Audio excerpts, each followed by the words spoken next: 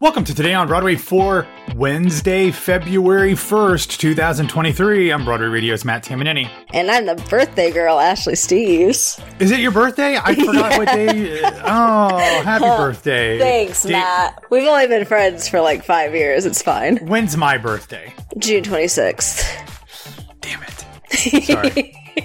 All right, I'm a horrible human being. Yeah, true, but that's okay. I mean, that's true. You didn't need me forgetting your birthday to send me money or something as an apology. I'll take it. We'll see about that. I'm making a note to myself to put it in my calendar, though. February 1st, Ash B-Day. Okay, that's there we me. go. Yep. Of course, I'm going to get it confused with Bruce Campbell's character from the Evil Dead. But we often get confused. Ashy slashy. Yeah, there we go. Anyway, happy birthday. To celebrate, thanks, we dude. have not a huge amount of news, but one very big story.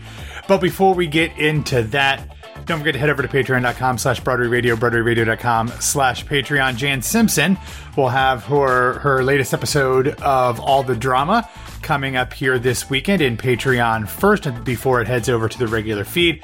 So make sure that you go over there to check that out. It should be a very good one. It is about Picnic, which has been a hit on both stages and screens. And I believe Sebastian Stan starred in the last Broadway revival pre-Winter Soldier days. Yeah. So that's fun. We look forward to hearing all about that. All right, let's get into the news. And the first big story is one that has literally been in the making for 3+ years at this point. Yeah. It was finally confirmed, something that I'd heard the last time I was in New York, but the Entertainment Community Fund, formerly the Actors Fund, has confirmed plans for its long gestating one-night-only benefit reunion concert of Ragtime. This, of course, had originally been scheduled for March of 2020 and then obviously didn't happen. Did not happen, yeah, weirdly. Yeah, the show will now take place on Monday, March 27th at the Menscoff Theater. The event will now be celebrating the 25th anniversary of the show's Broadway opening and will feature many of the original cast members, including Audra McDonald, Brian Stokes Mitchell, and Peter Friedman. Of course, the late, great Marin Mazzie will not be on hand, of course, to portray the role of Mother. She will be replaced by the great Tony Award winner Kelly O'Hara. There are worse replacements. Obviously, it's an impossible job to replace Marin Mazzie, but if you've got to do it for a one-night-only event, not bad. I had kind of had my mind on Kate Baldwin, and I don't know why that is. Like, I don't know if she had been maybe she did it somewhere else, and maybe that's why I was thinking it could be her. She didn't do the Ellis Island one, did she? I don't remember. But maybe she might have. I'm not sure. But anyway, obviously you are absolutely right. Kelly O'Hara doing this is absolutely fantastic. So here's the thing. If you did not buy tickets for the 2020 version of this, you don't have tickets for this one pretty much, because what they did is if you purchased the tickets for 2020, they allowed you to keep them until whenever this event eventually happened. You were able to get a refund. Some people did. I know people who did, but I don't think very many did, because when the press release went out, as soon as I got it, I scrolled through. It said, this event is sold out. I was like, great. Good luck. Thanks a lot. There'll probably be some resale of some kind, but hope you have money. Yeah, well, and they did have options for like VIP sponsorship things, because this is a benefit concert. So obviously you have, the ability to give even more money to the Entertainment Community Fund, which obviously does incredible, important work. So if you have that kind of cash and you want to make sure you see it, there are ways to do it, but not for the normal ticket prices that, I would pay to go see Chess or Spring Awakening or anything like that I've seen in the last few years. But I have said, many, many times that I saw Ragtime on my very first trip to New York, and it was the most spectacular thing I've ever seen. I thought it was epic. I thought it was a show that would run forever. Clearly, I did not factor in certain future felons who decided to do things a little bit shadily. But nonetheless, an absolutely incredible show, a near perfect show. And I wish I could be there. I would have flown up. Yeah. Oh, you've never seen it at all?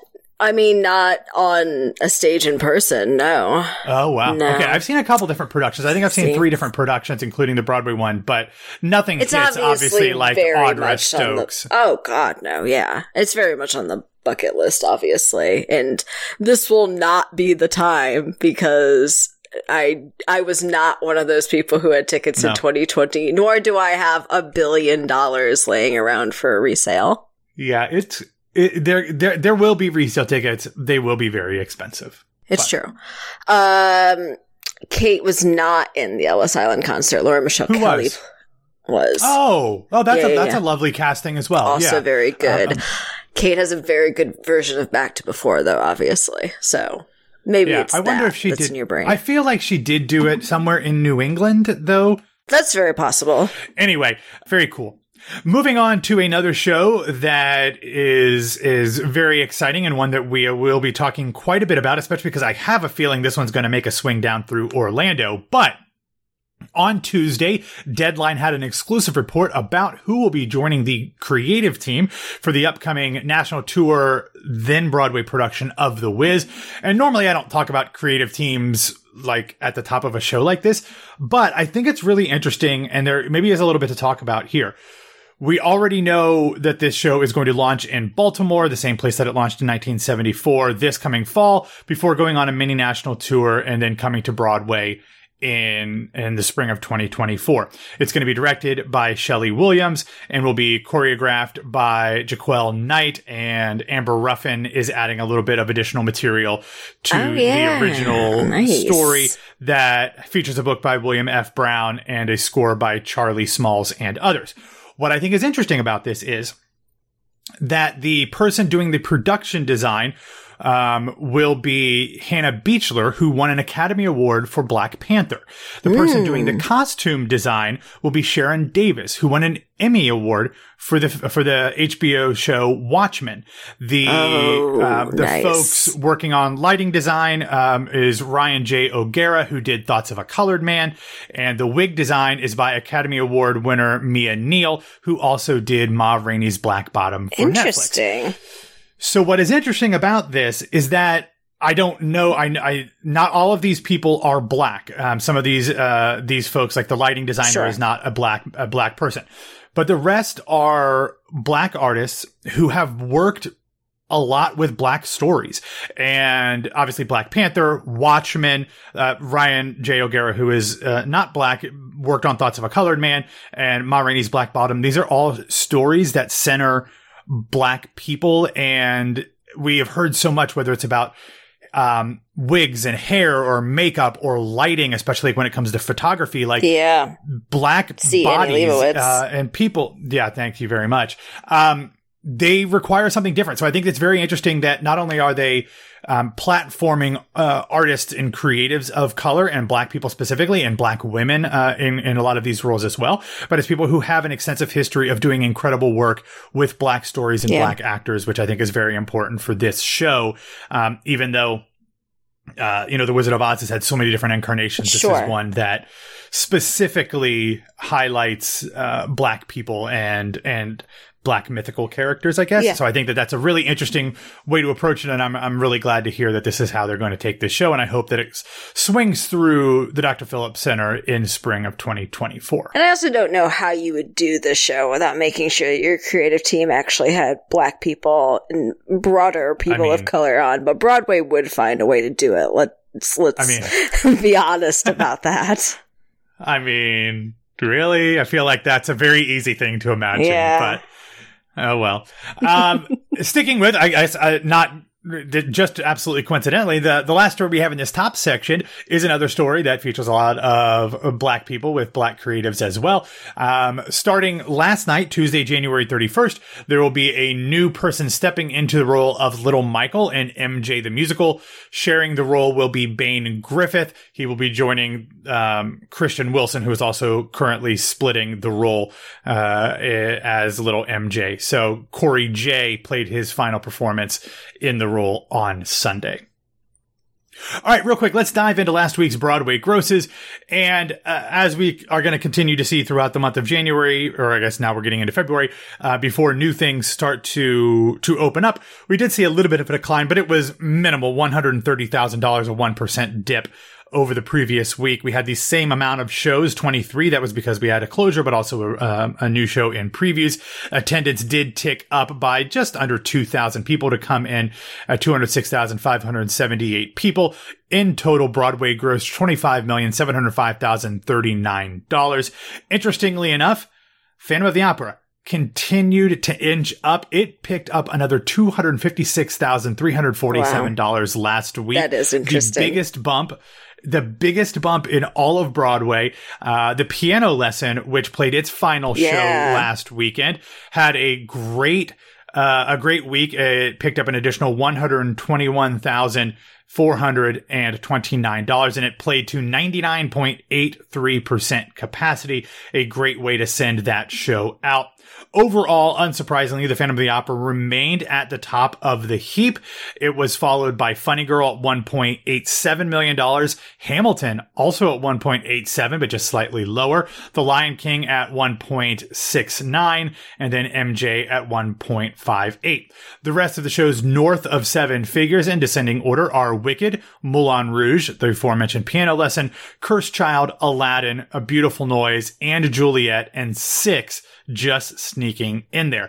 Really fascinating to me which shows are the ones north of $1 million right now, because I thought some of them would wane a little bit without tourists to kind of prop them up. Things like Cursed Child, things like Aladdin, things like Moulin Rouge that have been on Broadway for a while, and you would think would rely on tourists a little bit more than some of these other ones. We've talked about A Beautiful Noise already kind of having, taking strides upwards post holidays, maybe because bridge and tunnel folks had been staying away and are coming back. But it is really interesting. I think that's very possible. Yeah, but that and Juliet 6, all north of seven figures, is pretty incredible. Down on the other end of the scale, the collaboration and Between Riverside and Crazy were at the bottom, both in the low to mid 300,000s. Again, both in subscription houses, so a much different money-making proposition for them at nonprofits. Then we had Pictures from Home, which is at a roundabout theater, but is not a roundabout production. That came in during its week of previews at $457,276. Actually fairly decent for a straight play that doesn't have like huge name recognition in terms of the title. Obviously, the stars are fairly decent stars. I'll be interested to see how the reviews do or don't increase this moving forward. Interestingly enough, the lowest grossing show that does not have a closing date on the books is Kimberly Akimbo, which, as we've talked about before, is more than likely going to be the runaway favorite to win Best Musical. It came in at just over $550,000. I mean, it's not closing before the Tonys, because that would be foolish to close a show that is probably going to win the Tony. But like, you start to look at that, and it's a small show, not a whole lot of tech that it has to pay for. But like, it's not doing great, but it's not doing horrible. But it is kind of interesting that it's down there, and the closest musical to it is Hadestown, more than $200,000 more in the grosses ladder. So, I don't know. And even Chicago, which is almost always the lowest grossing musical, is up at $784,710 on the strength of Jinx. Right now. Exactly. Yeah, that's making enough money to do with what it wants to always. I mean, that show could make like $87 a week, exactly, and it would be making a profit because of how it's good. Exactly. It's all set. And I mean, everything else, as far as like Kimberly Akimbo goes, it's the same but opposite hand of talking about that these shows that you would think would be dying out by now from the lack of tourism season still thriving. It's the opposite but equal reaction of that. The shows that are pretty well acclaimed and, as you said, are most likely going to win their Tony Awards that they'll be up for are the ones that don't have great name recognition because they're also usually original musicals. So I think there still is a tourism season. I think obviously there are the few weeks of the year that are extreme tourism seasons as well as summer. But I do think January, there's still a lot of stragglers happening and they go for name recognition shows. And I think as they kind of die down too, a lot of people have seen Kimberly Akimbo or something like that, definitely. Where the people who are locals either saw it off Broadway or have already seen it on Broadway. So I think it's the same thing with Hadestown. Like people who if they wanted to see it, they've seen it probably multiple times. Yeah. Oh yeah. All right, moving on and talking about one of the stars of one of my favorite musicals of all time, kind of putting on another hat. Of course, this will not be the first show that Lonnie Price has ever directed, but but Lonnie is helming a new production of Peter Pan that will start in Minnesota's Broadway Center for the Performing Arts in December before heading out on a national tour, thanks to Networks presentations. This one, you think about that, Networks is generally, they do have equity productions, but generally they're kind of bus and truck non-ec tours more often than not. But what makes me really interested about this is the fact that, one, it is going to launch a national tour in February of 2024 at the Hippodrome in Baltimore, and then we'll go out on a tour that'll be announced here in the upcoming months. But Lonnie is directing. This is that classic Peter Pan musical that we know that has a score by Moose Charlap, lyrics by Caroline Lee with additional lyrics by Comden and Green, and additional music by Julie Stein. That's all well and good. But the book will be updated by Larissa Fasthorse, which is fascinating because Larissa is making her Broadway debut, as we talked about, I think this week even, or last week with the Thanksgiving play. But one of the reasons that this show has been increasingly problematic over the years is how it depicts Native American, Indian princess Tiger Lily. So by getting an indigenous writer to kind of take a new look at this really is kind of fascinating. And this is a show that I knew every word of this show. We had a couple things that we watched on VHS tapes that had been broadcast on TV, like this, the R&H Cinderella. There was one more I can't think of off the top of my head, but like we knew every word. We would watch this over and over again. So the fact that this is getting a new look is really exciting, and I'm excited to see it, handled go out more on the road. Sensitively too. Yeah, and not with Christopher Walken playing Captain Hook. I mean, that's all I ever want. I don't know about you. Well, we'll see in a bunch of Newsies as the Lost Boys. But yeah, sure. Larissa Fasthorse said, quote, "I'm thrilled to be part of bringing Peter Pan to life for a new generation. If you loved this musical before, you will still see the show that enchanted you while discovering a Peter Pan that everyone can enjoy without harm for many years to come." So I'm excited about this. This is one, obviously it was, I believe it was a Mary Martin version. I don't think it was a Kathy Rigby production, although there is one of those that's available to stream in various places. I think it must have been a Mary Martin version that had been on TV at some point and then re-aired over and over the years. But really exciting. So I'm pumped about this. Love it. Yeah, it does look like it was Mary Martin's in 1960. There's multiple versions of this that have been on TV, but I think that's the one that I grew up in because obviously I was born in the 60s. Yep. I was not. Yep. I was June not born 26th. in the 60s. 1960, which actually would make me older than my mother. So there we go. Hey, anyway, things have happened, right? Yes, only like 5 of them, but yeah, not many. Anyway, moving on. And speaking of national tours that we are very excited about and that have a Sondheim connection, yesterday it was announced that the national tour of Into the Woods will be extending its Boston engagement. It will now play 2 weeks at the Emerson Colonial Theater from March 21st through April 2nd. I was at the press night for Wicked here in Orlando last week, and I asked the press reps, I said, "Hey, do you know when the Into the Woods tickets are going on sale?" And Julia, who's the press rep that handles all this stuff, says, Yes, I do know when the tickets are going on sale." And I said, "You're not going to tell me, are you?" Well, it's embargoed. She can't. I understand that. She was being playful. She was friendly, but I was like, okay. She's like, "I know when they're going on sale. You will know very soon." So I'm hoping to find that out because it's the only tour stop that's not on sale yet. Yeah, but I mean, I could have done it all, off the books or off the record and just known for my own personal edification, but nonetheless. All right, real quick, let's wrap up the show with a feel-good recommendation. Yesterday, we talked about the fact that after 13 years being a part of the Wicked family, Alyssa Fox will be taking over the role of Elphaba at the Gershwin Theater coming up on March 2nd.